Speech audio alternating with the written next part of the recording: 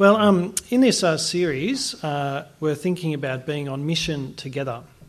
And over this term, we're considering how, in lots of different ways, we're all involved in God's mission, but how we can all be involved in kind of different ways.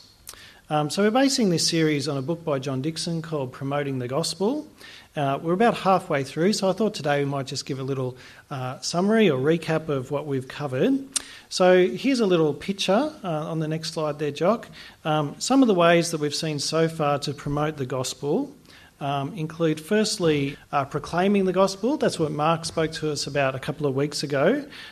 He helped us think about the message which we promote, as well as how we might speak the gospel in everyday conversations. Last week, Joash spoke to us about prayer and how prayer needs to really underpin our mission and how important that is in all of our mission endeavours. Other ways include our godly behaviour. That's what we're going to be thinking about and digging into a bit today, how the way that we live promotes the gospel. Then in the next couple of weeks, we're going to think about some other aspects, including the role of those particularly gifted in evangelism, and then also our financial partnership, and also how our corporate gatherings, our praise, contributes to promoting the gospel together. So I hope that as we explore this, that you can see that there are many ways that we can all be involved in seeing the gospel go forward in our community.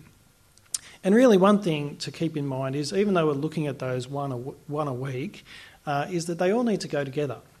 It's not just about majoring in one, but we need to be pursuing all of these as we seek to grow as God's church here at St Aidan's.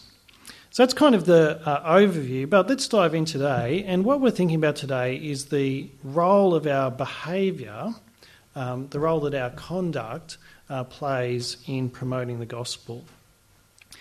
2 weeks ago when Mark spoke on the topic of promoting the gospel in daily conversation, one of the lines he picked up from John Dixon's book was that we are to live lives worth questioning and to give answers worth hearing. That was a great line, I think. Live lives worth questioning and give answers worth hearing. So we're really going to dig in today to that first part of living lives worth questioning. And my hope is that as we think about this, that it's an encouragement to us to keep living out our faith day by day. Maybe you think that as you live as a Christian before others, that it's not making much difference. But what we'll see from God's word today is he assures us that it does. And I was reminded as well this week of a survey that was done a couple of years ago, which really confirms that as well. A few years ago, McCrindle Research produced a faith and life survey to try and get the views of how the average Australian thinks about church and religion. And just to give you a couple of summary points, a couple of things they discovered relating to this topic was first, they said that the greatest attraction to investigating spirituality and religion is observing people who live out a genuine faith.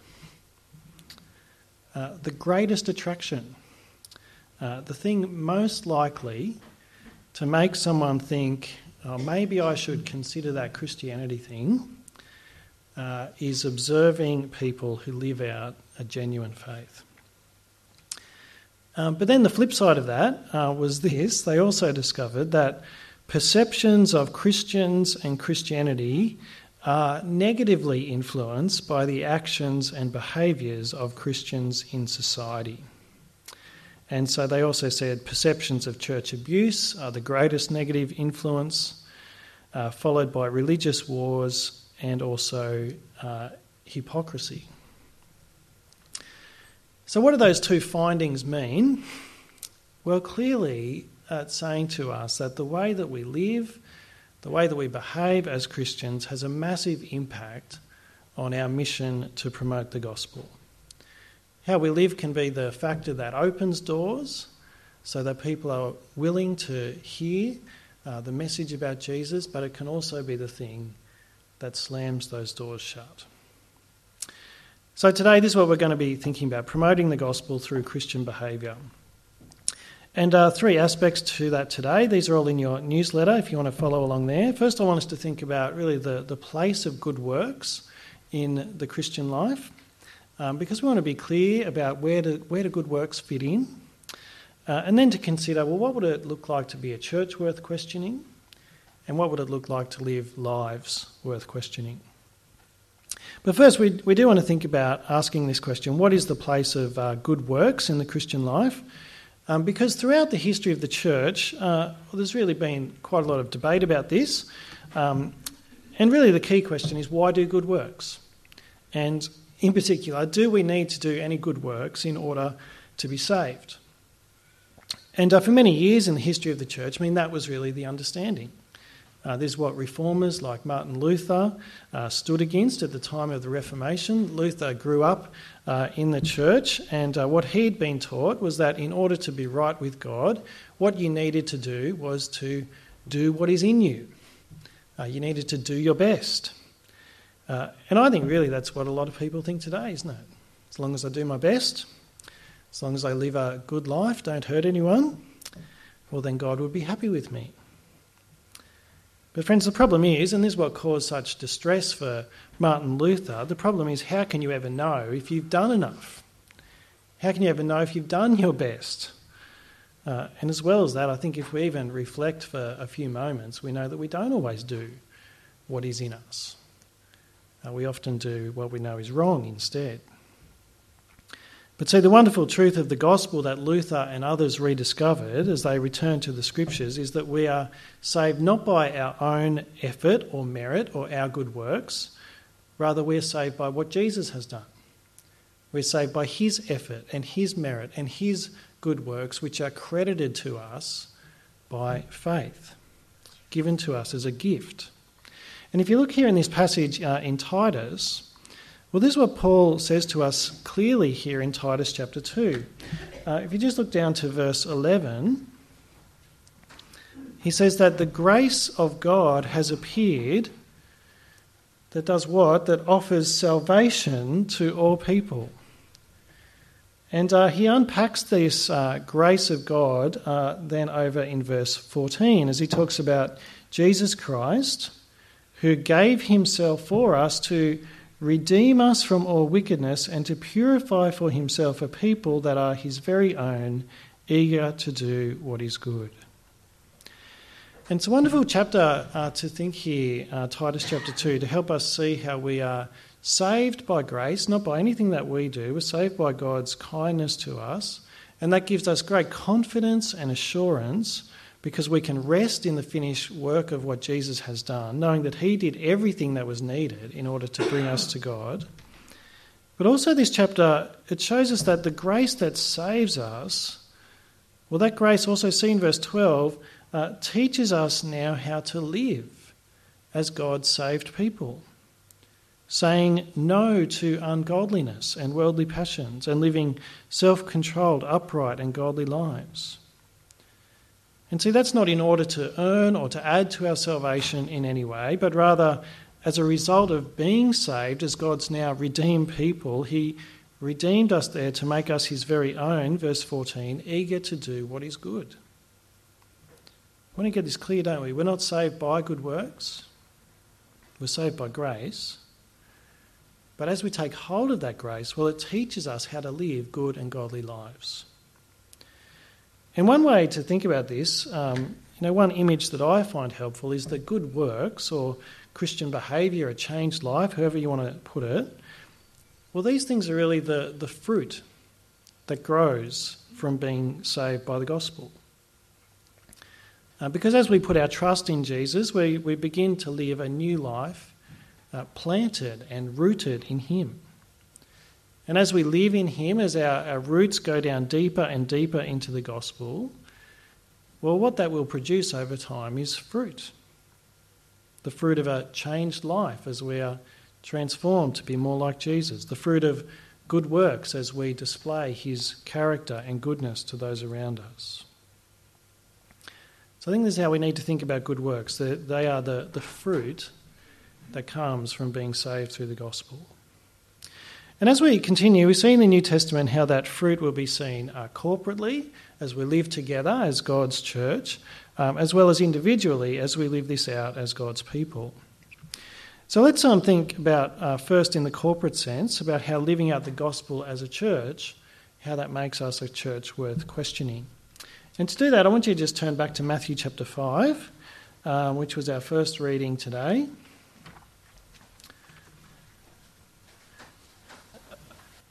Now this is Jesus' Sermon on the Mount, that famous section, and we're going to pick it up, really just focus on his very famous words to his church about being the light of the world.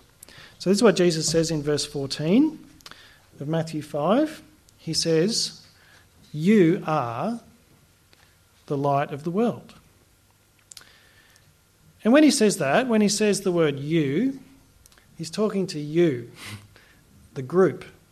Not you individually, you as a people, it's you plural. You as my church, you are the light of the world. And notice he says you are. He doesn't say you will be, or I want you to be, or go and try harder to be. He says you are. When we belong to Jesus, we are the light of the world. But I think the question here is, well, what kind of light are we going to give off? We are the light of the world, but will our light be kind of almost invisible, like a lamp that's hidden under a bowl? Or, he says, will our light shine brightly like a lamp on a stand, or like a city on a hill with its lights shining and lighting up the darkness of the night? In verse 16, Jesus says, "Let your light shine before others." And the result of this light, see the end of that verse, is that the people of the world will glorify your Father in heaven. Now that's mission. This is God's mission to make known his salvation to the ends of the earth. But a really key thing to notice here in the middle of verse 16 is, what is it that makes the light shine? What is it that is going to win the world to the worship of God?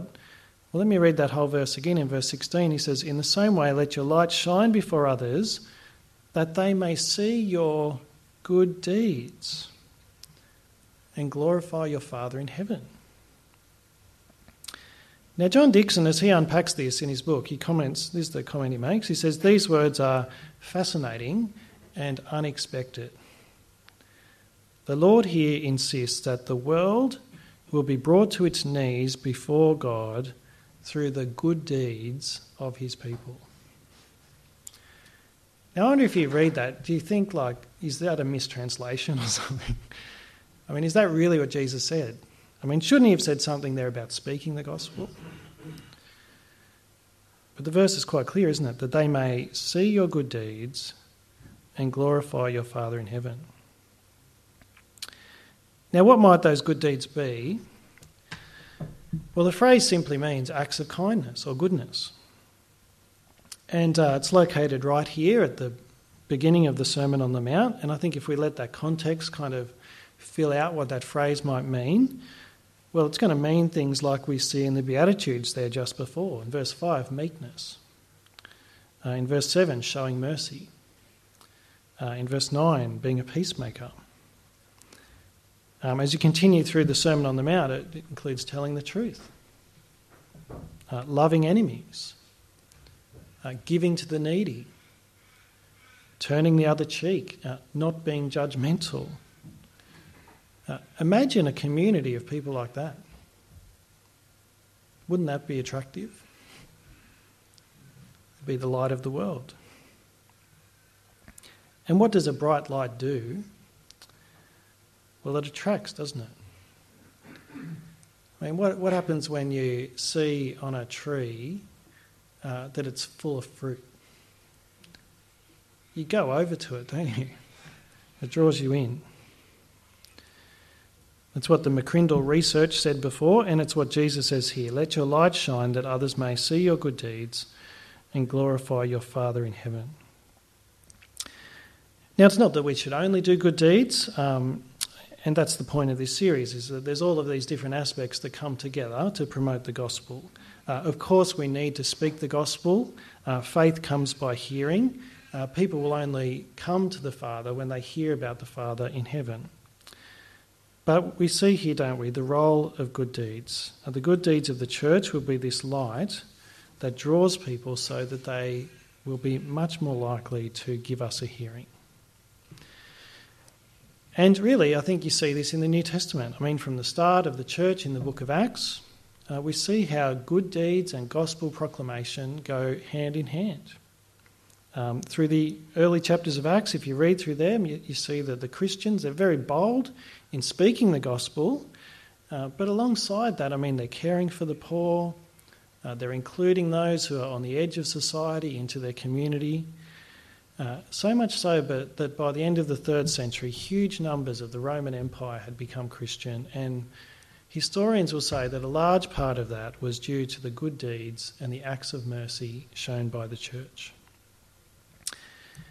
Now, I want to say as well, and John Dixon points this out in his book, that you don't just do this as a tactic for church growth. It's not a strategy so that we can just grow the church. In the early church, I mean, this was what just grew out of the gospel.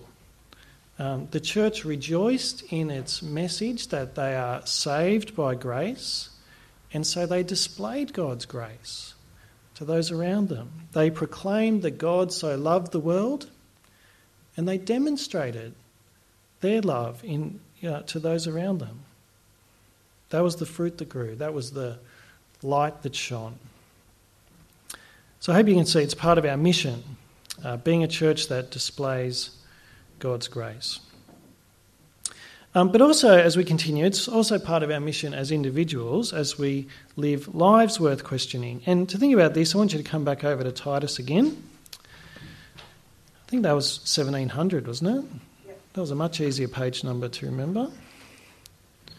So Titus chapter 2, here we see Paul writing to Titus.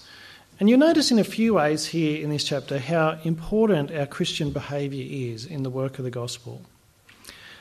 First, Paul states how our behaviour can kind of act as a defence of the gospel, saying that our godly behaviour can silence those who would malign God's word. You see that firstly in verse 5. In verses 1 to 4, Paul gives instructions about what godly living looks like, and then he states the reason for that, the end of verse 5.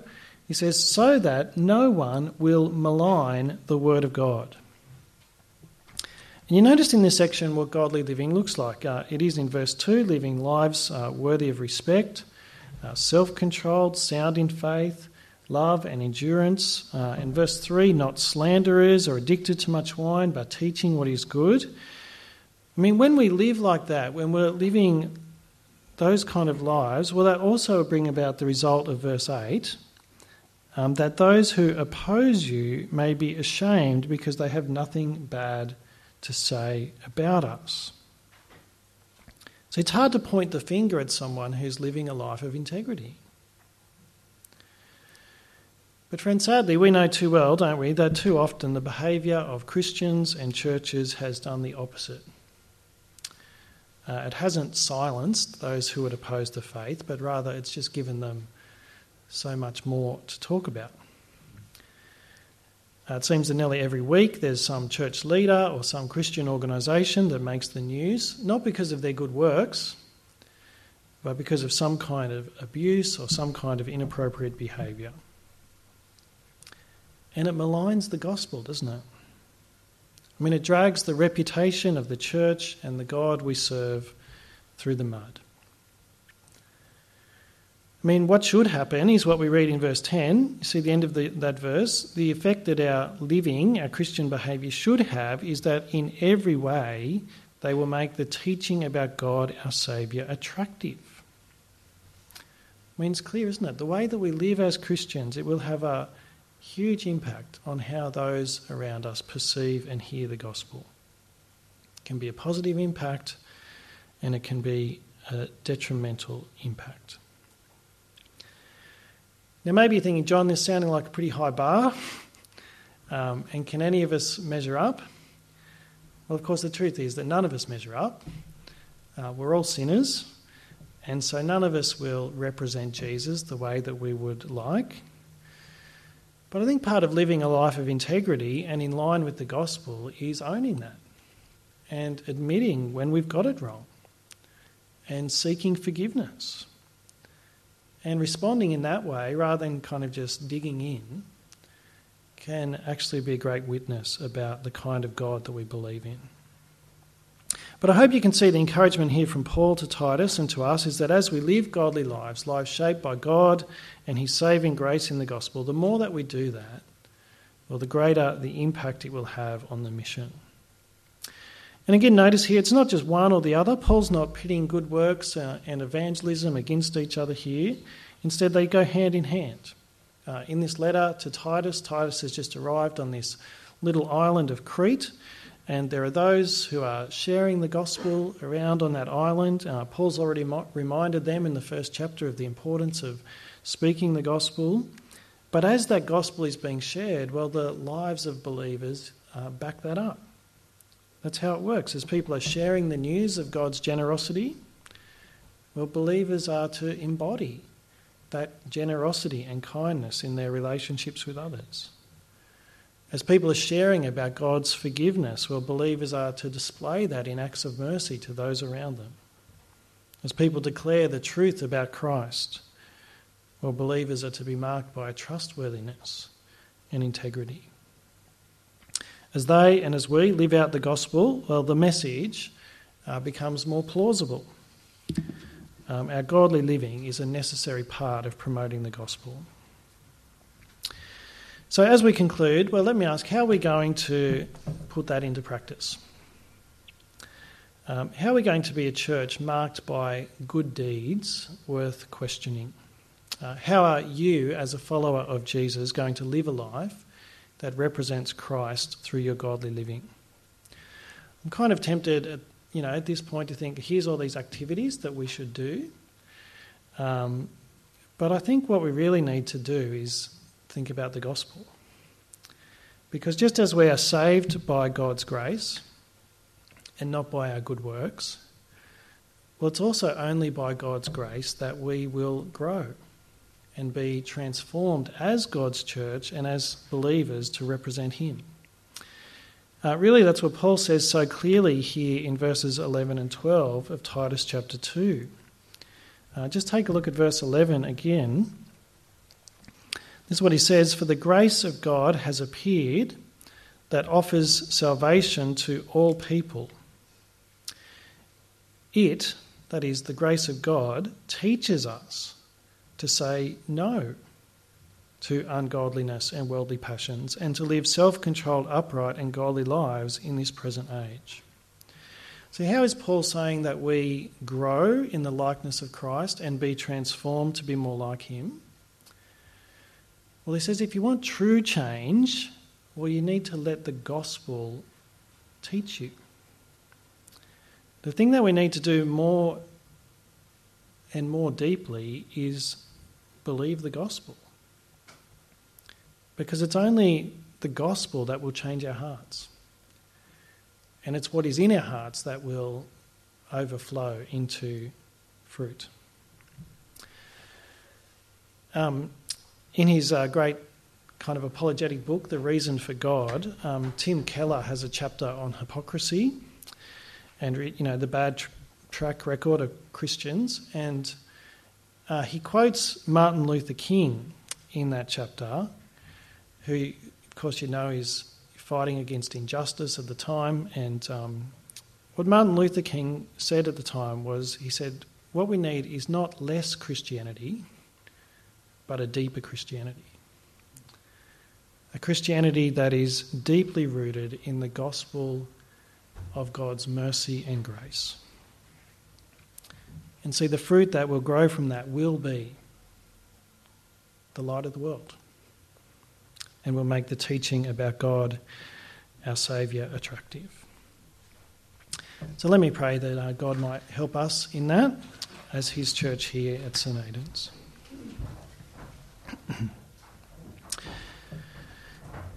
Our Father God, today, as we hear this call to us about our lives and our behaviour, well then, Lord, we're just so aware that we don't measure up. as your church corporately and as your people individually. I mean, so often we have failed to live as you have called us to. And Father, we're sorry. But Lord, we're so thankful for the gospel, which is for those who are not good enough. We're so thankful for your message of forgiveness and mercy through the cross of Jesus. And we pray, Father, that your kindness to us in him would be shaping and transforming us more and more as your people and growing us in that fruit of good works that makes the teaching about you, our God and Saviour, attractive. And we ask that in Jesus' name. Amen.